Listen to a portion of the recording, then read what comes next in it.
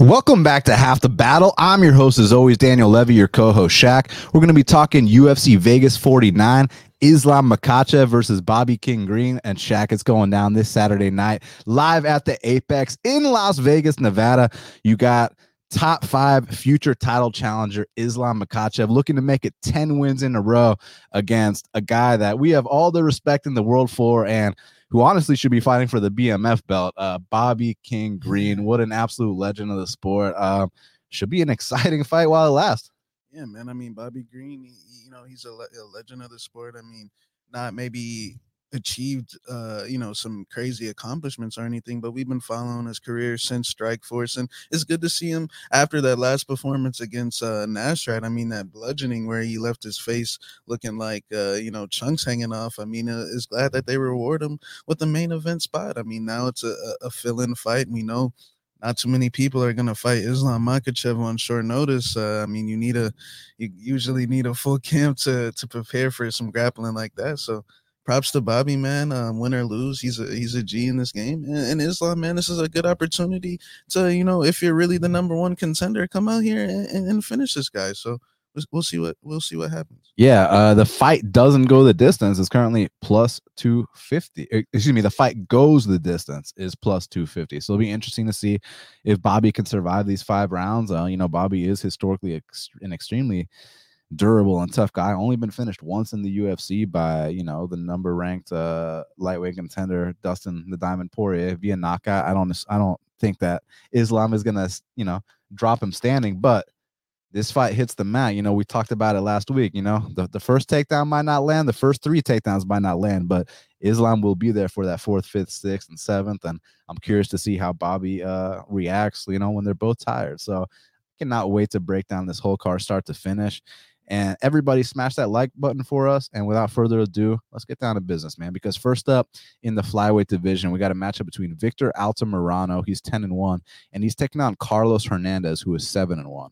And currently, they got Carlos Hernandez minus 140. The comeback on Victor Altamirano is plus 120. So both these guys were on Contender Series, and they both had very spirited efforts. Carlos Hernandez, he's a guy actually trains in Chicago with Bilal Muhammad, with Ignacio Bahamondes, with that whole crew. Under Lewis Taylor, and I even spoke to Lewis Taylor about him, and Lewis always flies straight with me about if guys are focused, if this and that. He told me this kid has a dream and a passion, and this kid's in there every single day. And he didn't even have to tell me that. All I had to do was watch his fight with Daniel Perez on Contender Series, which to this day, I mean, look, it might not have been Sodiq Yusuff versus Mike Davis. It might not have been, Howley and Paiva versus Nascimento, but I would say it's like top 5 or top 10 best Contender Series fights I've ever seen. I mean, him and Barrez, he's a kid from Spain. They had this absolute dogfight that came down to the final seconds, man. And Hernandez really dug deep, and it was truly an impressive performance to the point where during that fight, I mean, I was tweeting like, let's sign both these guys. Let's get them both in there with like a Tim Elliott right now. That's how I felt about their levels at the time. Whereas with Victor Altamirano, I mean, look, he's a Mexican warrior, and one thing he brings to the table, besides his incredible heart and his opportunistic finishing ability, is he's, kind of a taller man for the flyweight division. He's 5'8". He's got the 70.5-inch reach. And let me emphasize, he's a Mexican fighter. He's not going to go down without a fight. So what's interesting about his fight with Carlos Candelario was it was actually the first fight in Contender Series history where both guys got signed, the winner and the loser. And the reason being is that a lot of us thought Carlos Candelario actually won the first 2 rounds of that fight, but Victor Altamirano showed that Mexican heart, came back and really put it on him in the 3rd. Ends up winning the split decision, controversial, but Dana was so impressed he signed both guys. Now, you know how I talk about Dana, what he says, after these Contender Series fights. I was surprised he didn't sign that Daniel Bayrez kid from Spain, after the Carlos Hernandez fight. I thought, hey, if you can give, Candelario a shot, why not give Bayrez a shot too? But, maybe he'll get one down the line. But the bottom line here is my issue with Altamirano is this. is that he's very content to, not stuff the takedowns. He's overly confident in, his ability to get submissions off his back. He submitted Lloyd McKinney with a triangle choke. And, but here's the thing, you gas out on a guy like Victor Altamirano, and he's going to go full Mexican on you, man. I mean, like, he's going to go out there and try to take it to you, man. So you cannot show him any weakness. But the beautiful thing about this matchup is Carlos Hernandez is the absolute opposite of weakness. Carlos Hernandez, he's the one I was telling you all. He trains in Chicago with Bilal Muhammad. That last fight against Bayrez was all the proof I needed that this dude can dig deep, and it's not going to be a situation where he gasses and Altamirano takes over. So for that reason, I got Carlos Hernandez just being slightly more skilled than him. Like, I think that Victor Altamirano is going to have a lot of fun fights, but there's a lot of holes in his game. You can't just be acceptant to give up these takedowns and try to fight for subs off your back. And yeah, I get on the feet. He's long. You got to look out. But I think Hernandez has the goods to come out here and beat him. So give me Carlos Hernandez to win his UFC debut. Yeah, I mean, it seems like it's going to be a war, man. I love the flyweights. The flyweights, they come to fight. I see this fight probably being back and forth throughout the whole way. I mean, look, yeah, he does give up, he does go to his back a lot, but Carlos Hernandez, he's got to watch his cardio, because when you fight these long guys, you going back and forth from the ground to the back to standing. I mean, it drains a lot of energy, and you're dealing with a long guy now, and they're throwing knees, straight shots, and now you're tired. So look, I think Carlos Hernandez is slightly better as well, but as far as a betting side, I think it's lined accurately, give or take either way.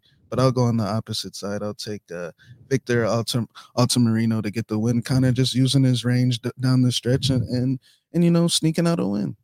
Now, next up in the welterweight division, we got a matchup between Ramiz Brahimaj. He's taking it on short notice. He's 9-4, and he's fighting Michael Gilmore, who is 6-4. And currently, they got Ramiz Brahimaj minus 360. The comeback on Michael Gilmore is plus 315. So, I mean, listen, Shaq, the majority of Ramiz Brahimaj's wins have been first-round submissions. We know already that Michael Gilmore has a knack for getting tapped out. And in addition to that, I'm pretty sure that he wasn't even supposed to make that UFC debut. Actually, I'm wrong. They actually did match up Petroski and Gilmore. I thought for some reason Petroski was supposed to fight someone else, and Gilmore stepped in short notice. But I guess they gave him a contract. So props to him on that. And look out for this Nick Maximov Petroski fight. You got, Maximov. He's an OV. Just so you guys know, this motherfucker is an OV. So just remember that. And Petroski's a D1 wrestler. So I can't wait for that fight. But as far as this is concerned, look, I know Ramiz. There's some questions. Every time he's fought someone who's well established, I mean, he hasn't just lost. First fight, he got his ear ripped off. Second fight, he got completely demoralized. But Michael Gilmore and Court McGee cannot be compared in the same sentence, man. I mean, we're talking about a guy in Court McGee who beat Robert Whitaker back in the day, a guy who beat Brad Tavares on The Ultimate Fighter, won The Ultimate Fighter, has been in the UFC over 10 years. So I just don't think that's a fair comparison. However, what I do think is important to take from that fight is, what did that do for Ramiz's confidence? Is he down in the dumps right now? Also, at Fortis MMA, they haven't been getting the best results lately. That being said, I still think he has enough to overcome the challenge ahead of him, go out there, find that submission, and get another first-round finish in the UFC. So props to Michael Gilmore for making it to a second UFC fight. That's something I didn't expect to happen. But I think as long as Ramiz is just not so compromised by that last beating he took, that hopefully he can come out here and and shine. And Bilal Muhammad also started off his UFC career 1-2, and he kind of looks up to Bilal as like a mentor. And Bilal told him, like, hey, keep your head up, kid. Like, I started my UFC career 1-2 as well. And I think this is a good matchup for him to get back on track. So the only thing you got to worry about, sometimes when these fights go past the first round with Ramiz, if he expends all his energy and can't get that first round sub, that's when fights tend to go downhill. But I have a feeling that here he'll be able to have success throughout the fight. And I think at times Ramiz shows, like, sometimes, I bet, like, in the gym, he's a motherfucker on the mats, man. Like, I think that he's probably gives people the hardest roles. It's just about, it's just about making it happen under the bright lights. But I think this is a good opportunity for him, and I think he comes out here and submits Michael Gilmore. Yeah, I think it's just levels, man. Honestly, plain and simple. Michael Gilmore probably shouldn't be in the UFC. I mean, he's just not good enough. And then when you look at Ramiz, he does have some good skills on the mat. He does train with a pretty good team, even though that team isn't getting the best results right now.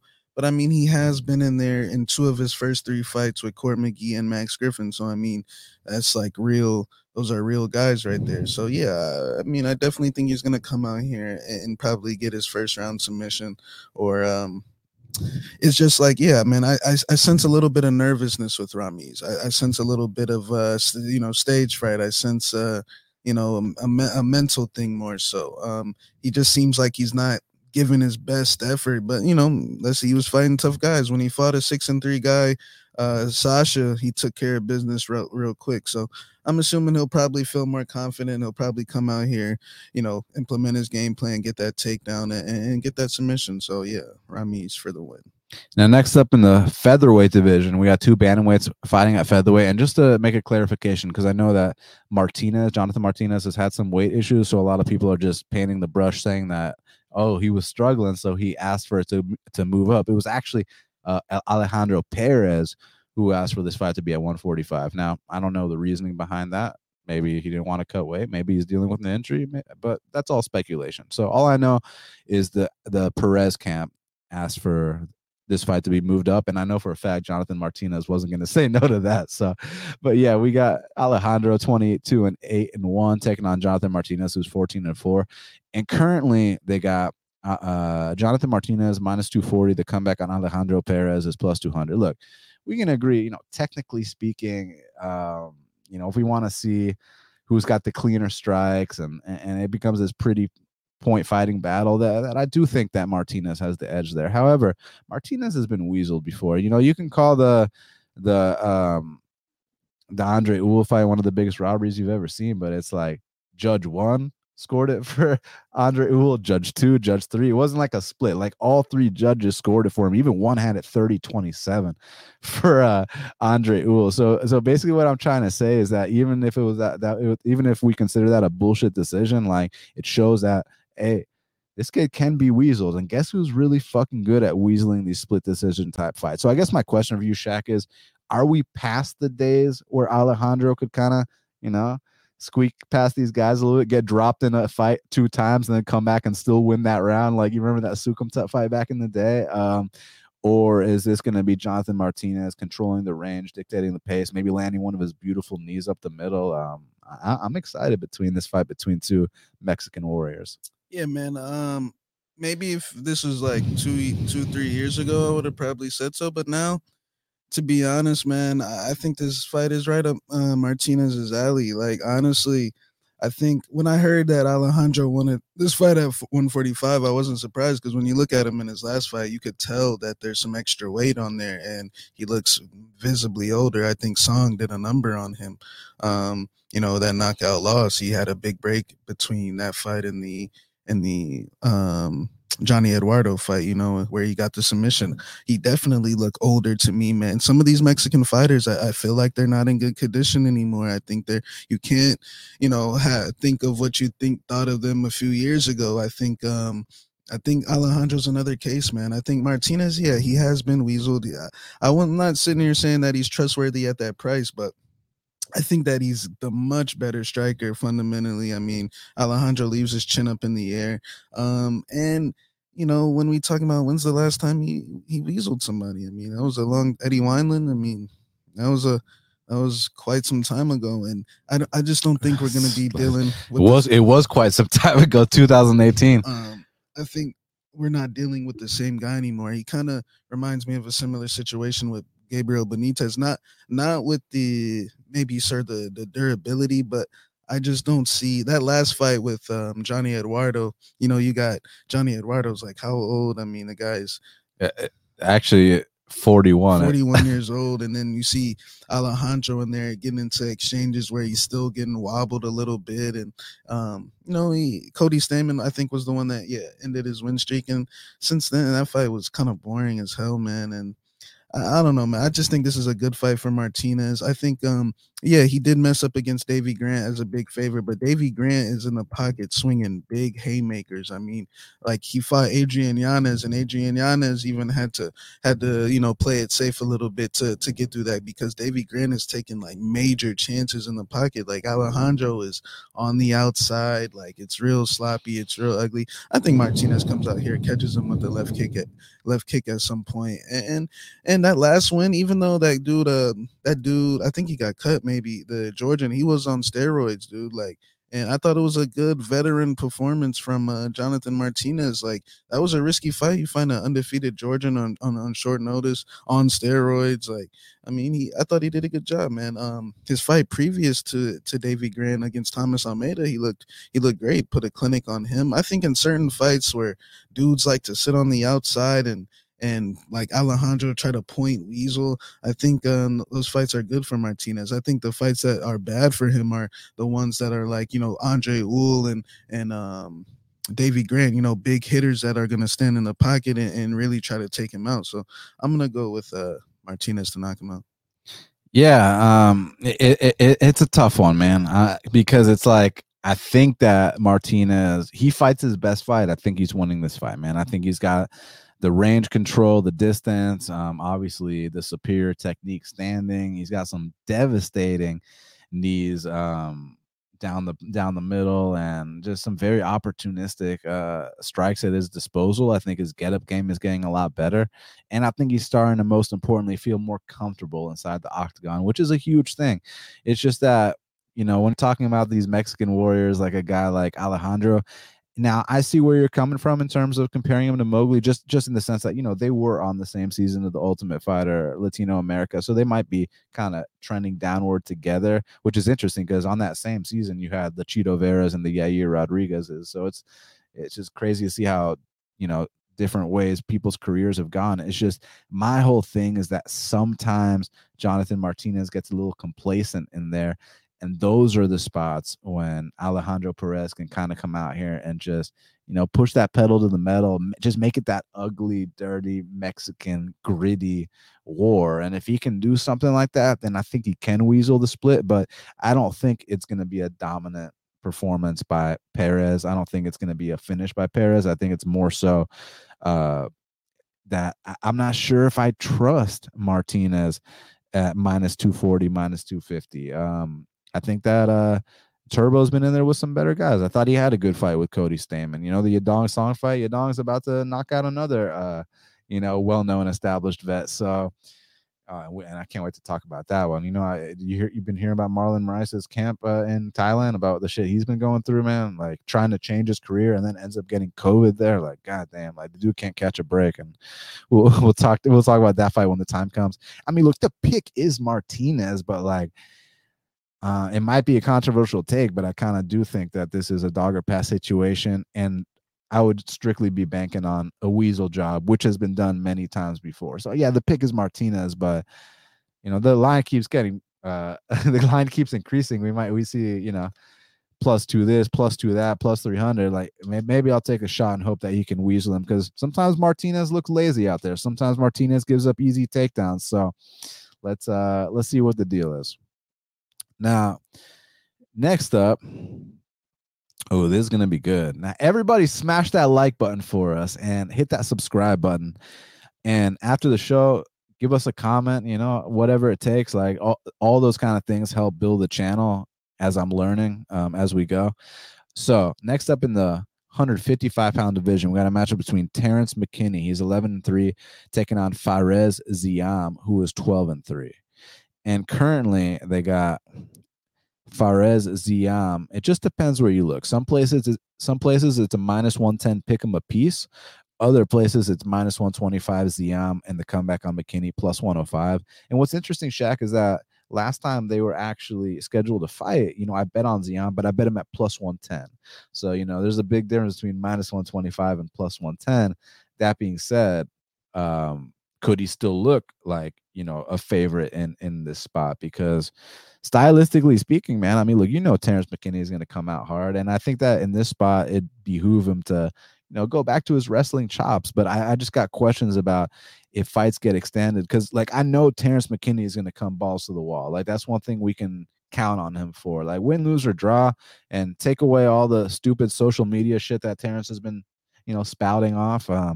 Like the dude's still gonna come out here and try to put it on you. Like that's one thing about McKinney. Like he ain't gonna run away. I mean, maybe when he's tired, but out the gate, he ain't gonna run away. He ain't gonna pussyfoot. This guy's gonna come out here, either try to take your head off or try to slam you on your head. So Ziam's got to be ready early. But I mean, do you think Ziam pulls away down the stretch, or are we looking at another historic finish by Terrence McKinney? Yeah, I think that historic finish thing is definitely not happening. Look, I think Terrence McKinney's got a bright future ahead of him. I think he's, his last few fights, he's been coming out here knocking guys out in less than a minute, doing, that good thing. I think he's a good fighter, a good young fighter. But I think Fares Ziam hasn't really been getting enough credit. I mean, we're talking about a K1 champion at 18 years old. He makes good reads. Good decisions. Yeah, look, the wrestling definitely needs some work, but he's a young fighter as well. He's only like 23, 4 years old. I mean, this guy is super young. Now he's mixing it in with some good guys at different camps.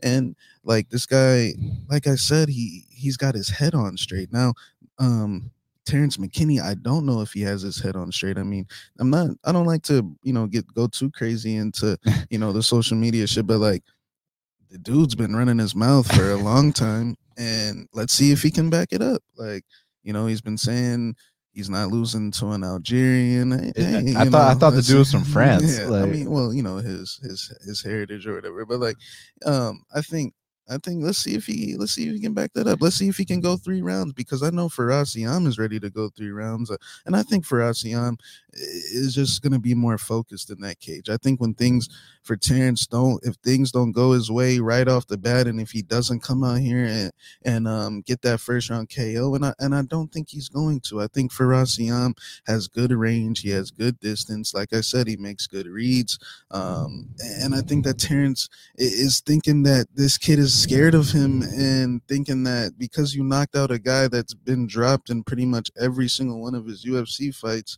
that okay. But I think Ziam is going to have something for him. I think he's going to outclass him. I think it's going to get ugly down the stretch. I think Terrence doesn't have his head on straight. Let's see if he comes out here and backs up his talk. So I'm going with Fares Ziam to kind of run away with this down the stretch. Maybe the first round's a little tough. He gets taken down. He makes some work a little bit, but I think Ziam's the better fighter. I think we're going to see a much improved fighter on Saturday.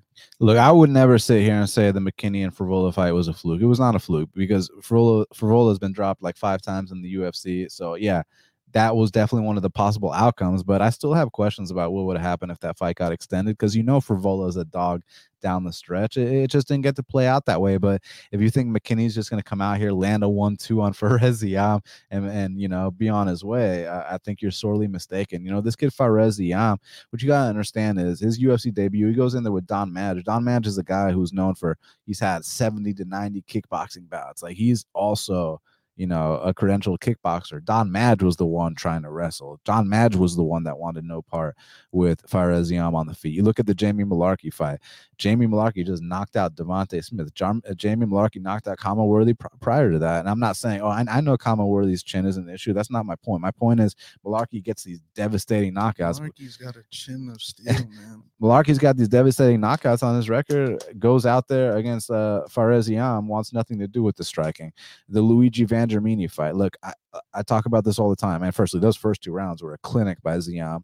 3rd round, shit didn't go his way, but he overcame adversity. He didn't quit. So props to him. But there's a misconception about Luigi that, he's 1-3 in the UFC, therefore he's a bum. But what you got to remember about Luigi Van Germini is all 4 opponents that he's fought in the UFC have had to go through shit against him. Like he's a tough out, even if his record ain't the best. Zaleski got his back taken against Luigi Van Germini. Justin Ayari got knocked out. Justin Ayari got dropped by Darren Till like 7 times and then get knocked out. First thing that Luigi throws at Justin Ayari gets him out of there. The Fares Ziam fight, yeah, he lost that fight, but the 3rd round, he a lot of people thought it might have been a 10-8. And then the Paddy Pimblett fight, he lost that one too, but he landed a nice little shot on Paddy Pimblett. So all I'm trying to say here is that, like, this kid Luigi Van Germini's had moments in all his fights, win, lose, or draw. So I wouldn't just sit here and discount the fact that, Fares had some adversity to overcome in the last round. And actually, I think it's a good thing, because I'm not convinced that McKinney is the type to overcome adversity. I think McKinney is the type that just comes out, like I said, balls to the wall, firing out the gate, trying to get you out of there. But historically speaking, fights get extended, and he doesn't do the best, man. I mean, that Sean Woodson fight, it's not just about this perfectly timed flying knee. I mean, some of the striking I saw from Terrence there when he was getting tired was very, very ugly. I'm not convinced that just because he caught Frevola in the first exchange, that all of a sudden this guy's this newly found and revitalized striker. I just don't see it like that. Whereas Fares, with him, I think that pretty soon here, you're actually going to start to see him get some highlight reel knockouts. I feel like we haven't even Fuck. I feel like, oh, sorry, I just spilled all over my mixer. I feel like we haven't even scratched the surface. Let me finish this breakdown. I might clean this up. I feel like we haven't even scratched the surface on what Faresiam is capable of. So I'm going to pick him to win this fight. And yeah, I got Fares Ziam winning this one. So next up in the featherweight division, we got Josiane Nunes taking on Ramona Pascal. Shaq, I'm gonna let you take this one real quick while I clean this fucking mess I just made.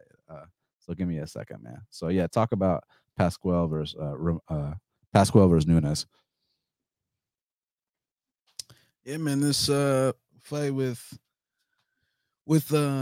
Josiane Nunes and Pascal, I'm excited for, man, because Nunes, she's a small girl for 35 and 145. I mean, she's short. She's definitely outsized here against this Pascal girl, but I just think, Pascal on the other hand I think this is going to be pretty much a similar situation. That I think she's got a 6-2 record here, but I think I don't want to say a fake 6-2 record, but it just doesn't add up to me. I mean, if you just look at her last fight against the 2-0 girl that she fought, it was a legit soccer mom. Like, I'm talking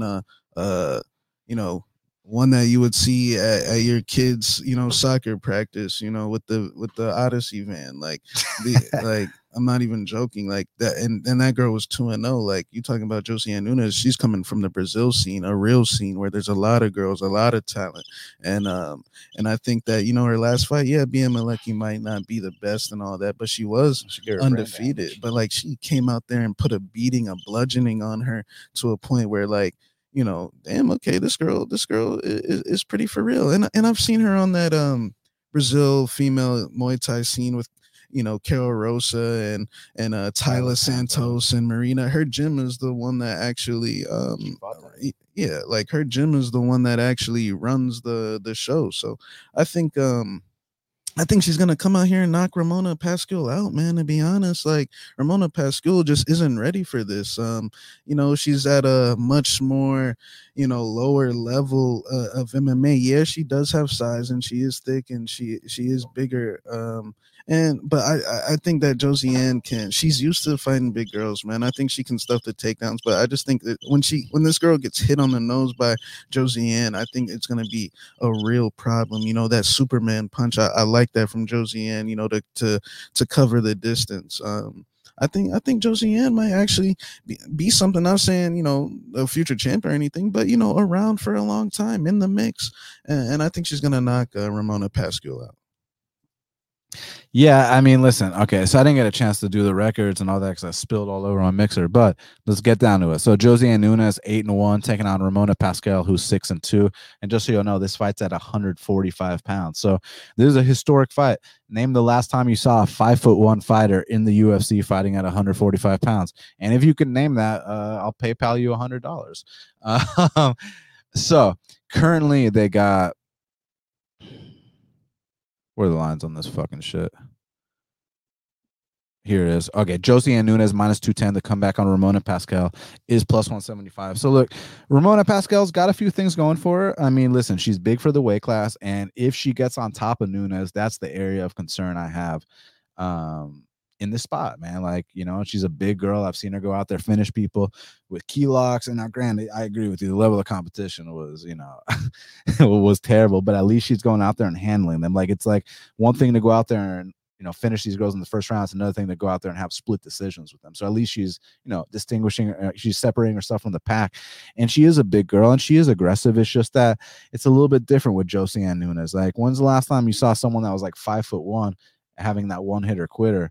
I mean, we can talk about the John Linekers, but I'm talking about the chicks. Like, you don't see that kind of power from the ladies divisions too often. And when we do, we take note of that. So I am taking note of that. So I think that the only path to victory here for Pascuala is to somehow get on top, get her crucifix going, maybe attack Aquila, something like that, hold her down, use that size. But aside from that, man, I really do think that the shots and the impact from Josiane Nunes, like, I'm not convinced Ramona Pascual has been hit like this before, whereas I have evidence that Nunes has gone the distance with Tyler Santos, so like, I just think it's a different level of competition. So, and I do think Ramona Pascual will be back. I think she'll win a fight or two, just not Saturday night. So give me Josiane Nunes to come out here and win this fight. And it really is, like I said, sometimes on the guys' records, when you see, they knocked out a bunch of people, coming to the UFC, it's I hear fighters talk about it. It's hard to just rock someone in the UFC, let alone knock them out. But this girl, Josiane's got a knack for it. And I think you might see some spectacular finishes from her along the way. So I like this matchup for her, and I think she comes out here and gets the dub. Obviously the only concern is the size difference. That's it. But aside from that, give me Nunes.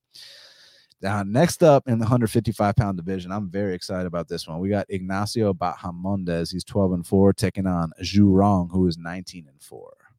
Great fight between two prospects in the lightweight division. And currently they got Ignacio minus 220. The comeback on Zhu Rong is plus 180. So, man, here's one where both guys, now don't take this the wrong way, but they kind of both maybe underperformed in their UFC debuts, but they really showed out in their second appearances, man. I mean, Zhu Rong went out there, man, and the kind of clinic he put on that Brandon Jenkins kid, man, I mean, he schooled him bell to bell in all areas of the game.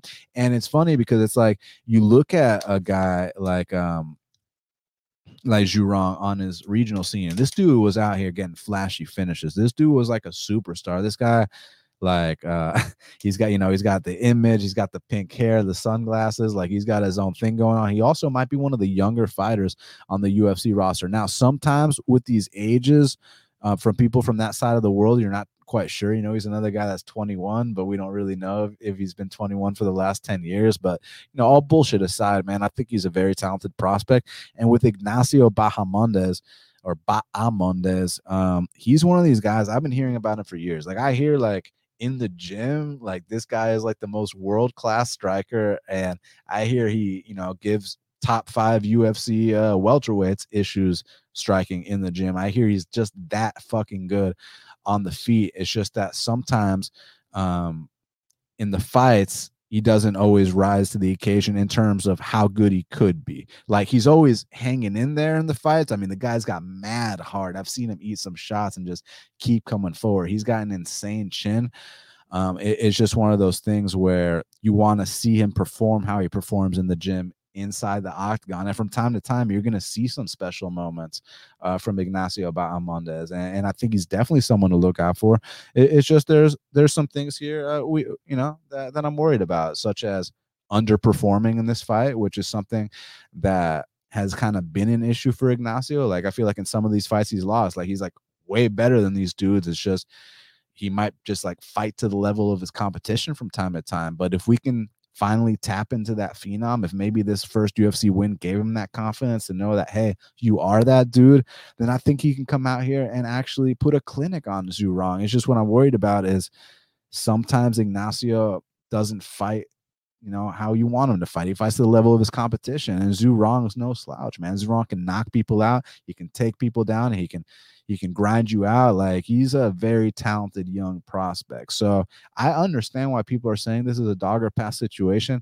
I lean Ignacio, but this is one of the fights that I'm very curious to see how it plays out, because I think the winner of this fight and even the loser of this fight, I think they both have bright futures in the division. It's just about seeing how the careers pan out. But give me Ignacio Bahamondes to hopefully put on some kind of artistic mastery standing. Like, I know he's capable of it. It's just sometimes doesn't always perform how you want him to, but if he performs, I think he wins. Give me Ignacio for the dub. Yeah, this is a tough fight, man, because I feel like both these guys they were they were hyped up coming in. I actually kind of stuck my neck out there for Zhu Rong in his UFC debut. Like I really thought I saw like some superstar potential on that regional scene. I mean, he fought experienced guys like big shows. Young, already 21. He's already this good at 21. I mean, imagine how good he's gonna be when he, is 27 and in his prime. So, Bahamondes, I wasn't necessarily as high, as some others, just because I think he takes a lot of damage in his fights, but he does have a high pace. He is tough. He is a warrior, a Latin warrior. He's gonna stand in the pocket. The kicks are on point as well. I think the hands could be a little better. The way that I see this fight is, man, this is gonna be a showdown. I definitely think it could be lined closer. Like he definitely is coming off that spectacular win over Roosevelt Roberts, where he looked amazing. But let's not forget Roosevelt Roberts was out here getting finished by guys like Kevin Croom inside less than a minute. So like and other guys like Roosevelt Roberts was on his way out. He had enough. I think he was a broken man. So you got to see Ignacio showcase all of his skills with, not much pushback. Not saying that he can't handle pushback, because I have seen this kid fight. The guy that beat. I mean, what's his name? Chris Brown. Yeah, Chris Brown. He's got some good wins on the LFA scene, some wars. So, look, I think Ignacio is probably going to be a little tougher for the duration of the 3 rounds in terms of being able to take shots and keep going forward. And I do think he should be favored. He's got slightly more experience, not necessarily fights, but just high level, like LFA, UFC, Contender Series. But man, I honestly personally think Zhu Rong has a higher ceiling, and I think Zhu Rong is training at a good camp now, man. He's at ATT in Florida with some real killers, man. And I think that man, this is a dog or pass situation 100% to me. Like, this kid Ignacio is good, but he takes shots. His face is covered in blood every single fight, pretty much, except the last one. But I wouldn't be shocked if he, his just his Latin spirit and his toughness edged it out down the stretch. So I'm gonna take Ignacio, but I think it's Zhu Rong or pass betting wise.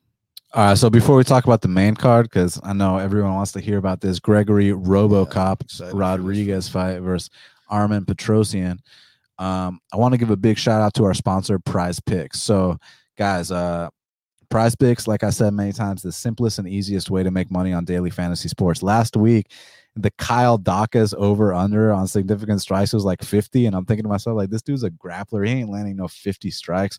That hit. And then the Jessica Rose Clark over under on takedowns was 2.5. But I'm like, wait, but Egger's like the judo player. You're not about to come out here and take her down unless she's severely gassed down the stretch, which I thought Rose Clark was going to keep this fight standing, and she actually goes out there and initiates the clinch. Big mistake. But bottom line, that hit. And then I also took the under in the fantasy score for Joaquin Buckley. I thought Razak was going to knock him out, but it turned out being this 3-round war. And, he obviously didn't cover his price tag. So that went 3 for 3. But guys, remember, on Prize Picks, you don't got to go 3 for 3 like a parlay or something. You can go 2 for 3. You can go 3 for 3. Excuse me. You can go 2 for 3, 3 for 3, 3 for 4, 4 for 5. Like, you don't have to hit them all to cash out. That's the beauty about this. And you can combine sports if you want, or keep it the same sport. Just pick 2 to 5 players. No big deal. And if you use our code BATTLE, you get an 100% instant deposit match up to $100. So guys, just remember, it's you versus their projection. Don't worry about any stats nerds hacking any bullshit. Like, don't worry about any of that. Just you versus them. Find those inefficiencies. Take advantage of these grapplers unders on significant strikes. Like, if you know they're going to be out here grappling and not throwing strikes, like, why the fuck would you expect Kyle Dacas to throw 50 strikes? It's not Chris Dacas we're talking about. So take advantage of those spots. Prize Picks. Use our code BATTLE for an 100% deposit match up to $100. Now, Shaq, let's break down this main card, because first up in the middleweight division, we got a matchup between Gregory Rodriguez. He's 11-3. He's taking out Armen Petrosyan, who is 6-1.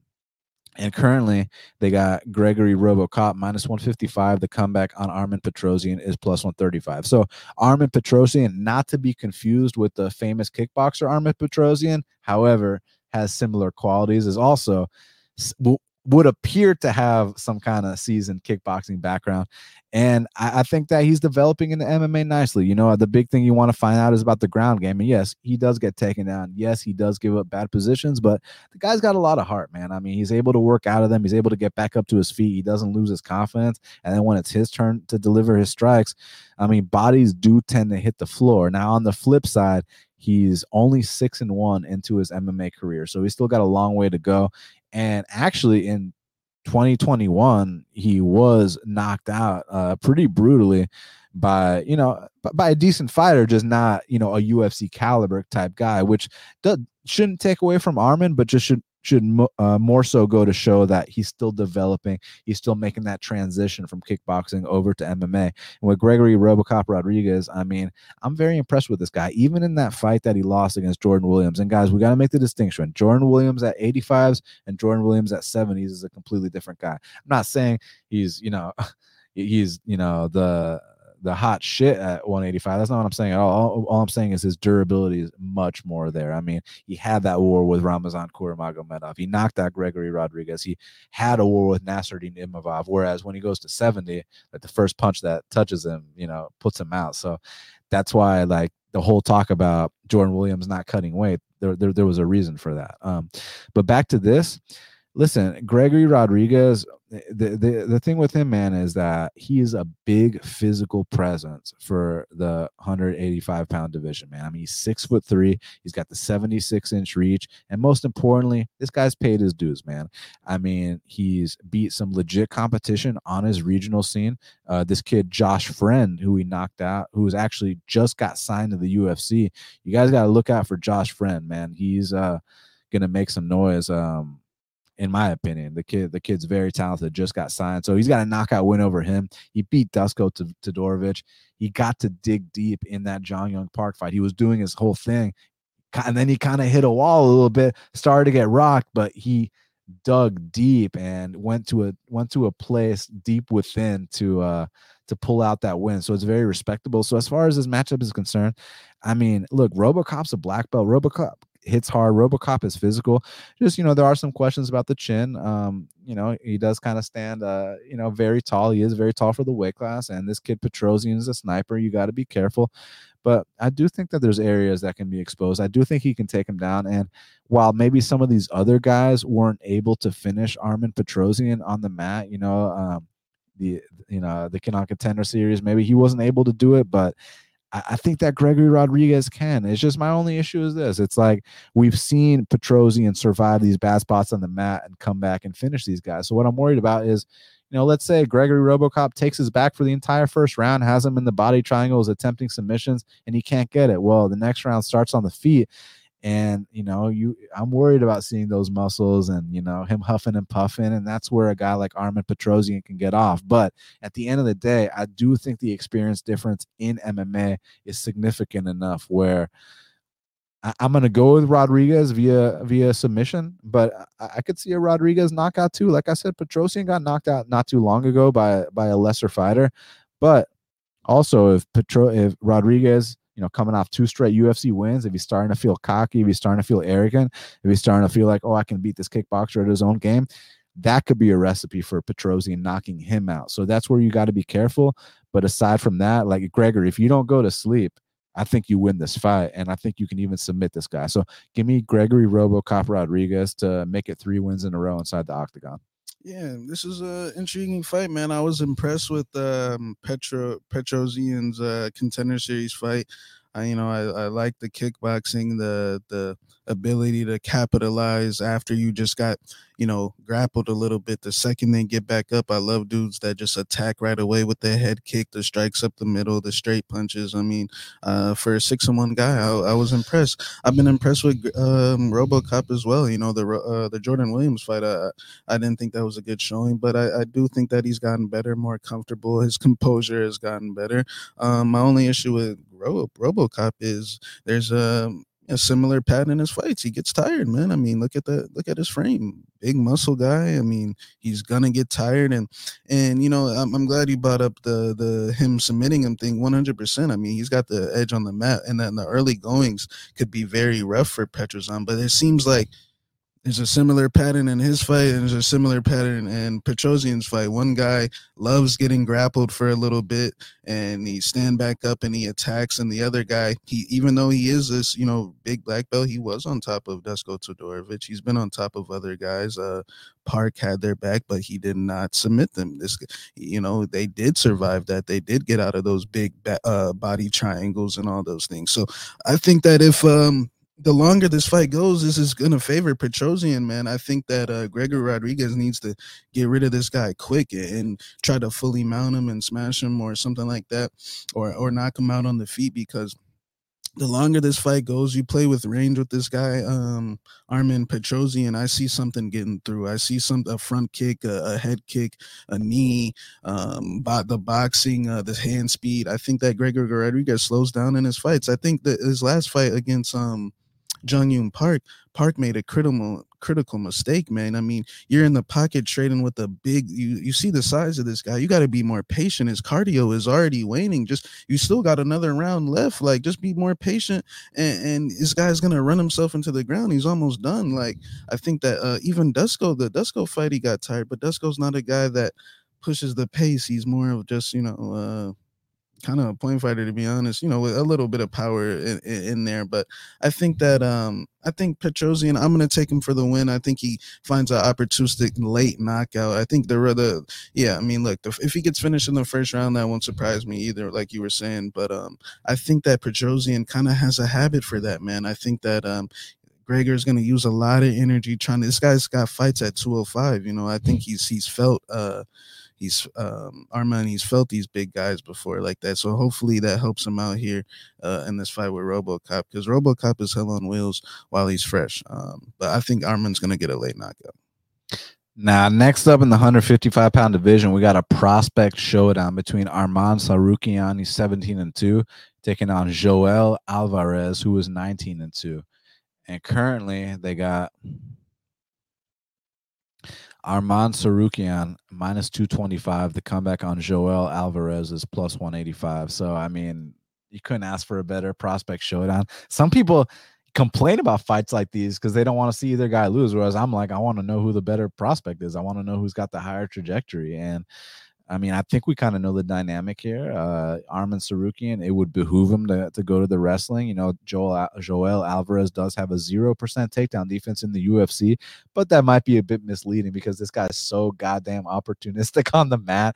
And also with the size that he has, he's 6'3" at 155 pounds. He can actually be one of those guys that can pull off subs off his back. And then on the feet, Arman's got to be very, very careful. Arman has been rocked and he has been knocked out in fights before. And if you stand and bang with a guy like Joel Alvarez long enough, you might be hitting the deck. But either way, both these guys have clear paths to victory. How you see it going down? Because this is a true prospect showdown. I mean, look at the records and look at the performances these guys have been putting on in the UFC. Yeah, this is a tough one because I don't like going against that camp. Which camp? The Tsarukyan camp. The my boy Shaya. Whoever he manages, those dudes win a lot. And I like Tsarukyan. I mean, I've heard from top 3 fighters in his division that this kid is for real.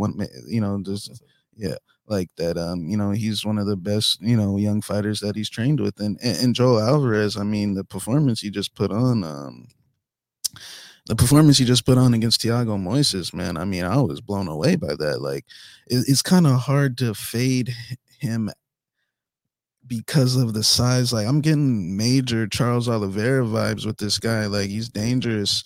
I mean, the knees up, the striking, like if he's striking and then like he's tall, like you can't just shoot in a shot from far out on this guy.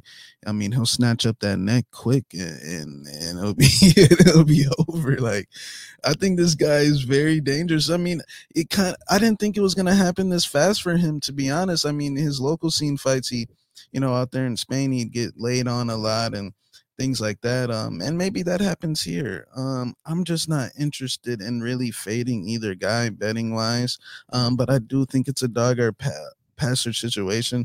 Yeah, Moises, look, he could have got demoralized as a lot of dudes do after the Islam fight. You know, Islam, you saw what happened to Dober and, Moises and some of these other guys. I mean, Islam can break you in a way that is tough. Maybe it was a perfect time for Joel to slide in there. But I mean, he's got a lot of tools. 6'3", a good striker, throwing knees up the middle, high kicks, got a mean guillotine.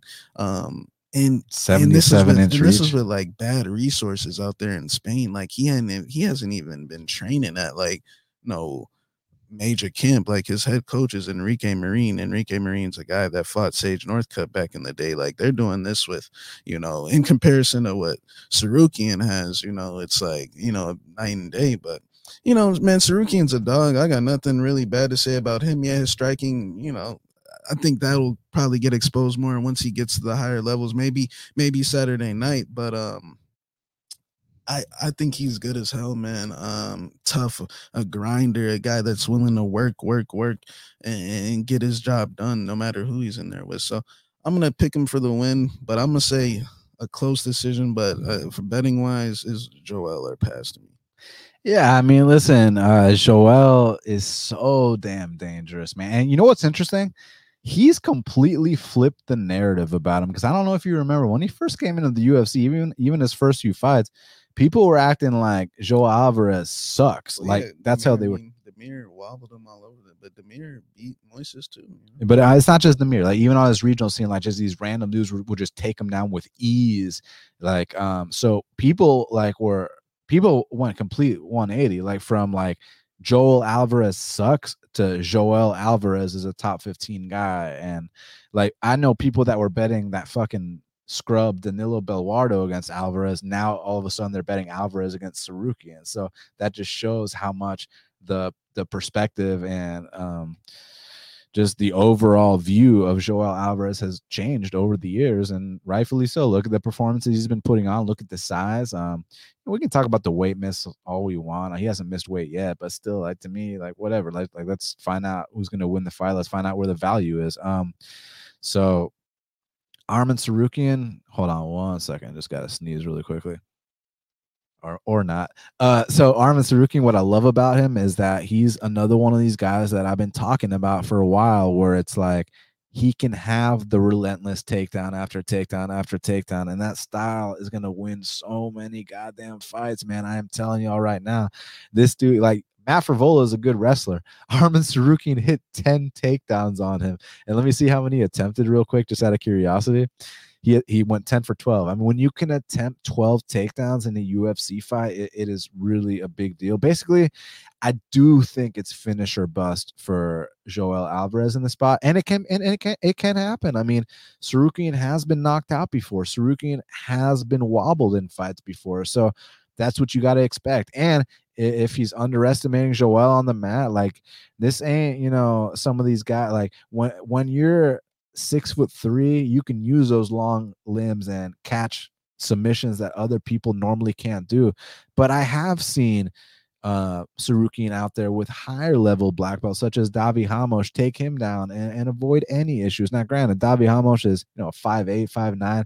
Joel, it's different with those long ass limbs, but Davi is a higher level black belt than Joel Alvarez. So I think Joel Alvarez has a very bright future. And yeah, there is a chance he comes out here and knocks out Arman Sarukian. But most likely what I think happens is that Arman Sarukian plays this smart and takes him down, neutralizes him, avoids the sub attempts, and just fights smart here. You know what?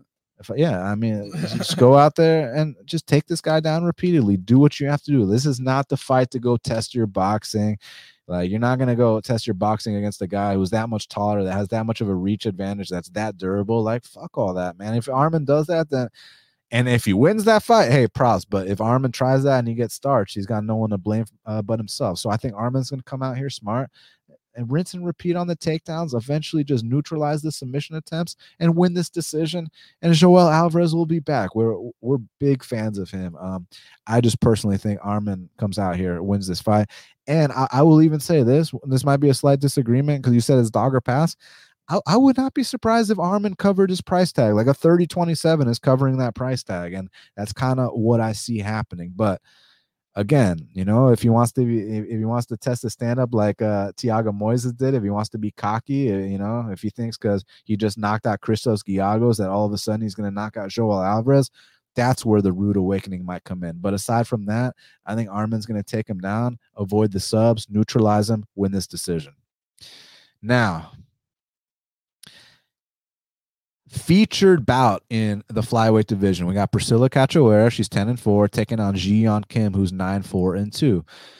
And currently they got Ji Yeon Kim -165. The comeback on Priscilla is +145. So y'all check out my interview with Da-Un Jung. He's also from South Korea. Had him on the show the other night. And one thing we talked about, because like we've been talking about this for years, how that flight from Asia all the way to the States, it takes so much out of the Asian fighters that sometimes they don't perform at their optimal selves. And I asked like Da-Un Jung, I was like, hey man, like, I mean, do you feel like, 2 weeks to acclimate and then you're good to go? Because you got to consider this. Da-Un Jung has been fighting all these fights like with only like 10 days to acclimate. So he feels like he hasn't even shown his best. He feels like he's been jet lagged every single UFC fight minus the one that was in South Korea, right?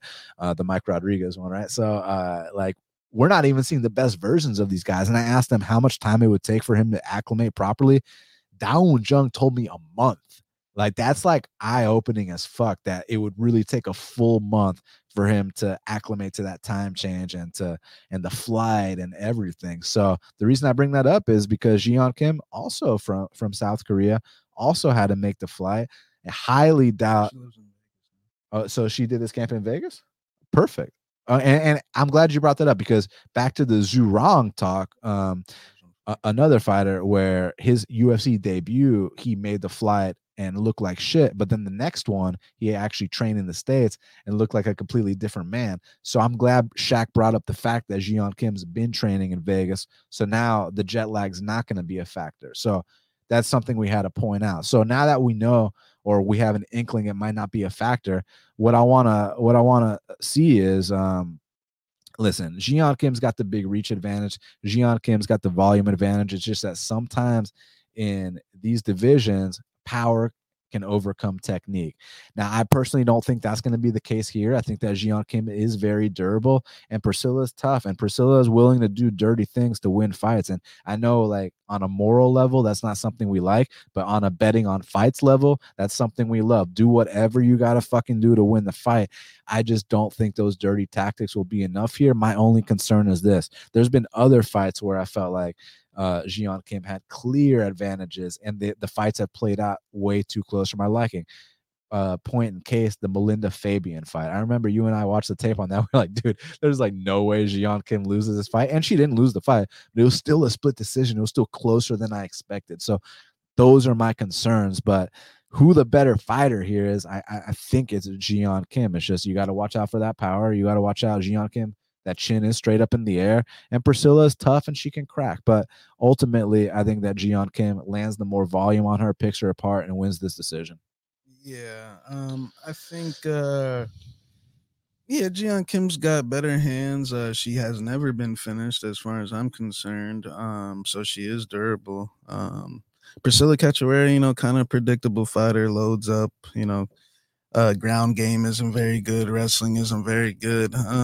Boxing really isn't good. It's just the power, like you said. And Ji Yeon Kim, man, I mean, some of these girls like Molly McCann was cracking her chin. Like Alexa Grasso, I mean, but these girls are definitely better technical boxers than Priscilla. But they did touch her chin, and she did get hit with several, big shots. So I'm interested to see what happens when Priscilla, if she lands those type of shots. But Ji Yeon Kim, she has been putting in some hard work. It seems like she, she's out here in Las Vegas now trying to make trying to make a change in her career, because I mean, look, she could be on the chopping block. Both of these girls could be on the chopping block. So, she needs to get a win. I think she will get the win if she mixes in the takedown. Like, that's the key to winning this fight, in my opinion. Shorty Priscilla can't grapple to save her life. So I think that would be the smart. But if she wants to stand in the pocket and box as she's known for, we'll see what happens. Yeah, I'm not. I mean, Here's the issue: Jian Kim's landed a grand total of 0 takedowns in her exactly. Like, career. she's never. But Not saying it can't if happen. now that she's with this new camp, maybe John Wood says, "Look, Let's change it up." yeah, like you need to shoot." So we'll see what happens. But I'll pick Gian for the win. But betting wise, I don't know. Co-main event of the evening in the middleweight division. We got Misha Serkunov. He's 15-7, taking on Wellington Turman, who is 17-5.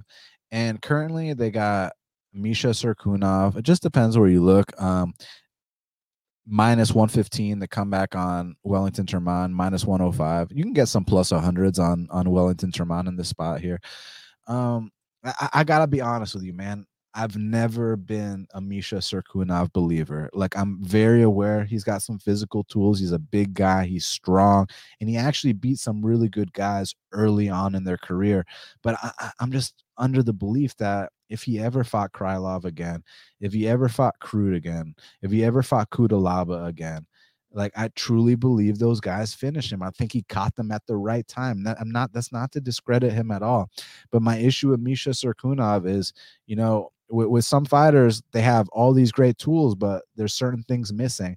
And I just don't think that at the UFC level that Misha Serkunov, has the, again, it's tough for a non-fighter to question a fighter's heart. But again, I'm not saying a fight between Daniel Levy and Misha Serkunov. I'm saying at the UFC level in a co-main event, like we've seen Serkunov have no issues covering up after taking one shot multiple times. And I'm not talking about being knocked out. That's a different story. I'm talking about saying, let's live the fight another day. No big deal. The Ryan Spann fight, some other fights, come up to mind as well. And with Wellington Turman, the thing about him is, I know that he's had a rocky UFC start, but you got to take into consideration that he's only 25 years old. This kid was born in 1996. He's just a kid.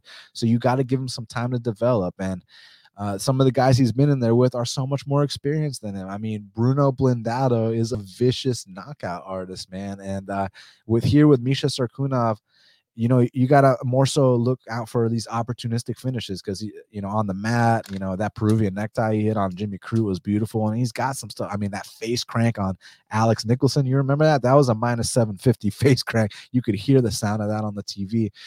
I just have a hard time seeing him do that to a fellow black belt, and I think the big difference here is the confidence right now. I think that Wellington Turman got back on track his last fight. Now, guys, don't let the it says it was a split decision with Sam Alvey. Don't let that fool you. The only reason it was a split was because Wellington Turman actually lost 2 points. So, and I believe Adelaide Bird was the one that gave it to Alvey. But I mean, either way, it's unanimous without the 2-point deduction.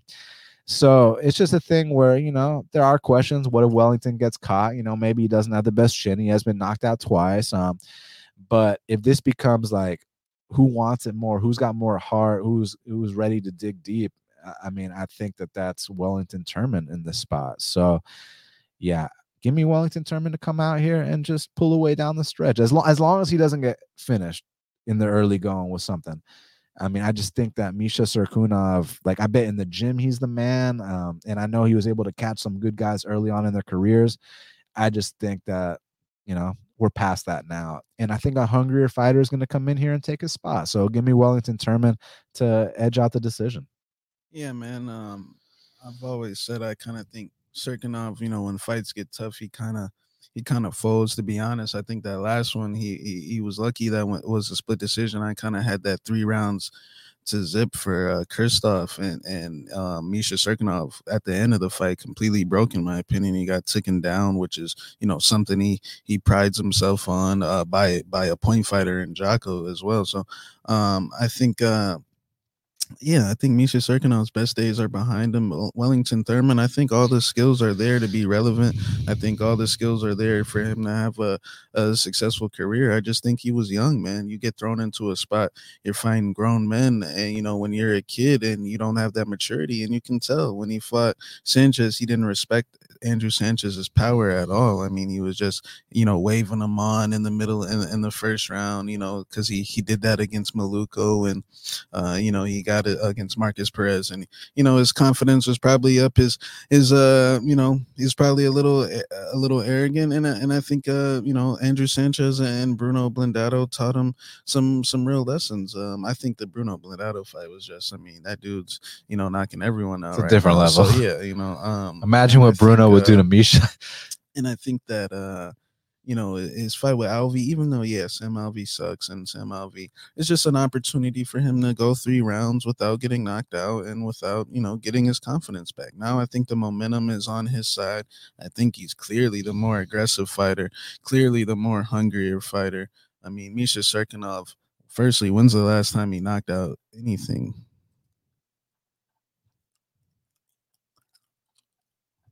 Yeah, exactly. Like, I think like the last time he knocked out anything was it's been quite some time. This guy's a submission guy. Daniel Jolly. He's gonna try to get that submission. It's not gonna happen. All Wellington Thurman needs to do is not make any fatal mistakes. I think that he's gonna push the harder pace. He's gonna move forward and just be younger, fresher. This guy Misha's a stiff.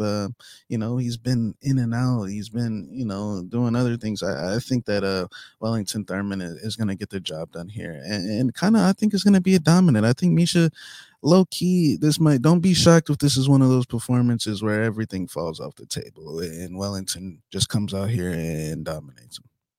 Main event of the evening, we got an 160-pound catchweight fight between Islam Makhachev, who's 21-1. You don't often see records like that in MMA.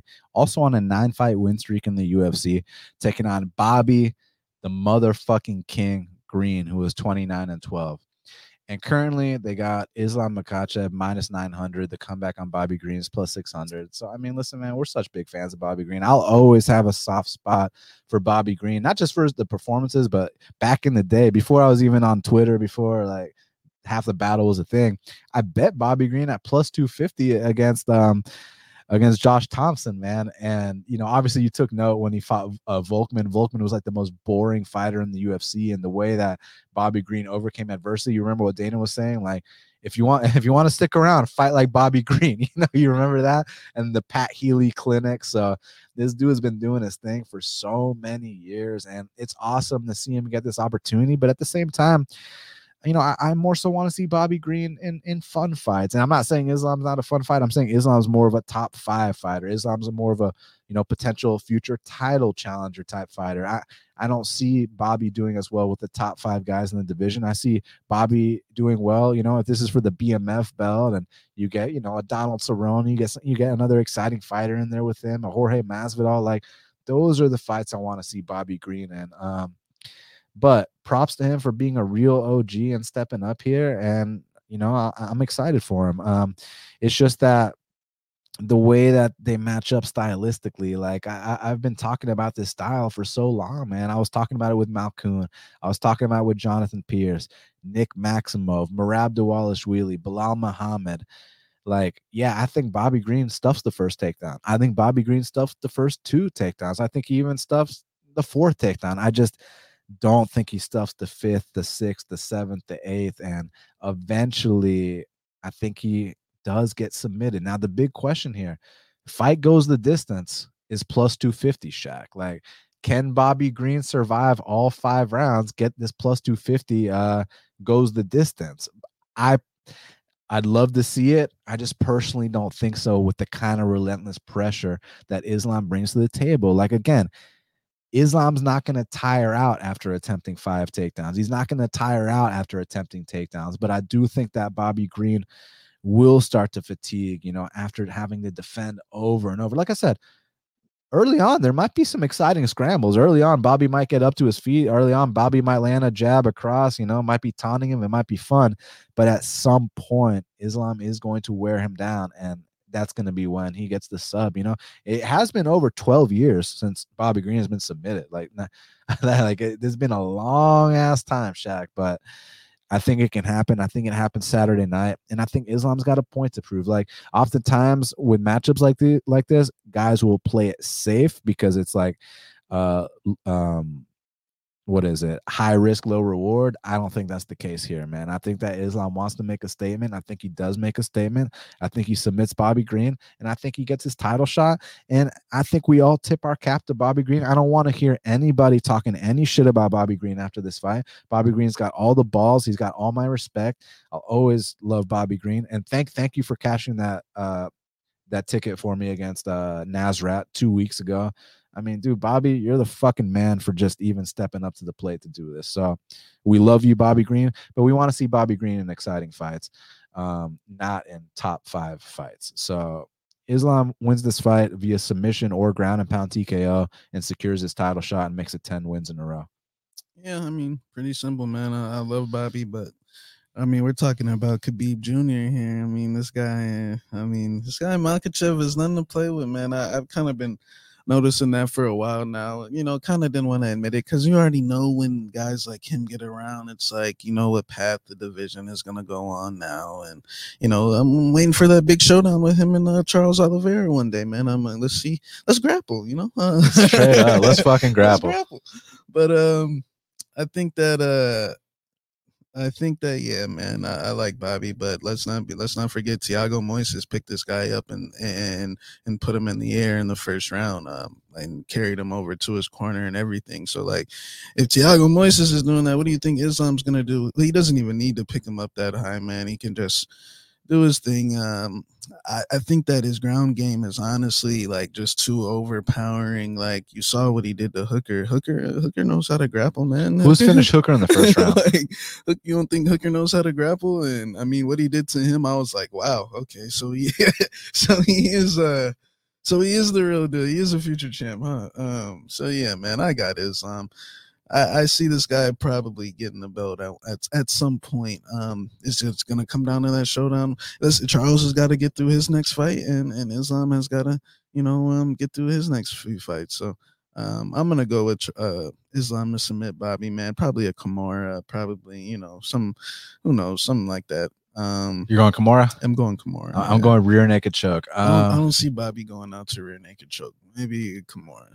Yeah. But either way, I just want, if Bobby listens to this, like, you gotta understand the kind of respect we have for Bobby just for stepping up. After this fight, let's do Bobby versus, Jim Miller. I mean, they've been supposed to fight like 3-4 times, man. Bobby versus Jim Miller after this, and yeah. So much respect to, I'd call him, a mini legend. Like Bob, we've been watching Bobby Green 10+ years, man. So bully beat down, beating dudes. Like, dude, Bobby Green is the fucking man. So we're grateful that he stepped up. It's just a tough matchup. He knows it. We know it. Everybody knows it. So Islam most likely finishes this fight. All right, everybody, do us a favor, smash that like button for us, and also leave us some comments, like not here in the chat, but like afterwards on the video. Just leave us any comment. Like, apparently that helps out the whole thing. And hit the like button. Like, let's blow this shit up. And also do us a favor and share this, retweet it. Like, let people know we're out here talking fights and giving out good information. So, Shaq, let's talk about the fight to watch and the fighter to watch. So, in your opinion, my man, what is the fight to watch for UFC Vegas 49? My fight to watch is in the lightweight division. Ignacio versus Zhu Rong. I mean, I think it's a prospect showdown. Who wants to advance themselves? You got two young guys, Zhu Rong being really young, and Zhu Rong already dyed his hair pink. I want to see if Ignacio is gonna lose to a guy with pink hair. And Ignacio is coming off that vicious knockout of Roosevelt. Let's see how he bounces back, man. I know he got some money in his pocket now. I know he's living life better these days. So let's see. That's the fight I'm excited for. One I'm excited for is, we've been waiting for this for a while. Fares Ziam versus Terrence McKinney, man. Like, I got my suspicions about Terrence McKinney, and I think that Fares Ziam hasn't truly shown what he's capable of inside the octagon, and I think he will. He's just a kid. He's young. And also, I forgot to mention my breakdown because the whole thing about Terrence grappling this fight, you know that Fares, not only has he been training at Sanford MMA, but he's also been training with Wagner Hosha jiu-jitsu on his grappling. So it's not like this guy's out here skipping jiu-jitsu day. So you don't got to worry about that. The only thing is, like, I bet Fares Yam at like plus 110 when they were scheduled to fight the first time.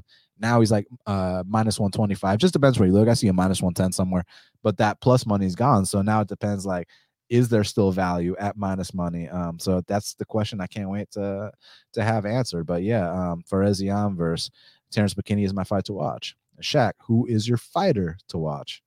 My fighter to watch is gonna be,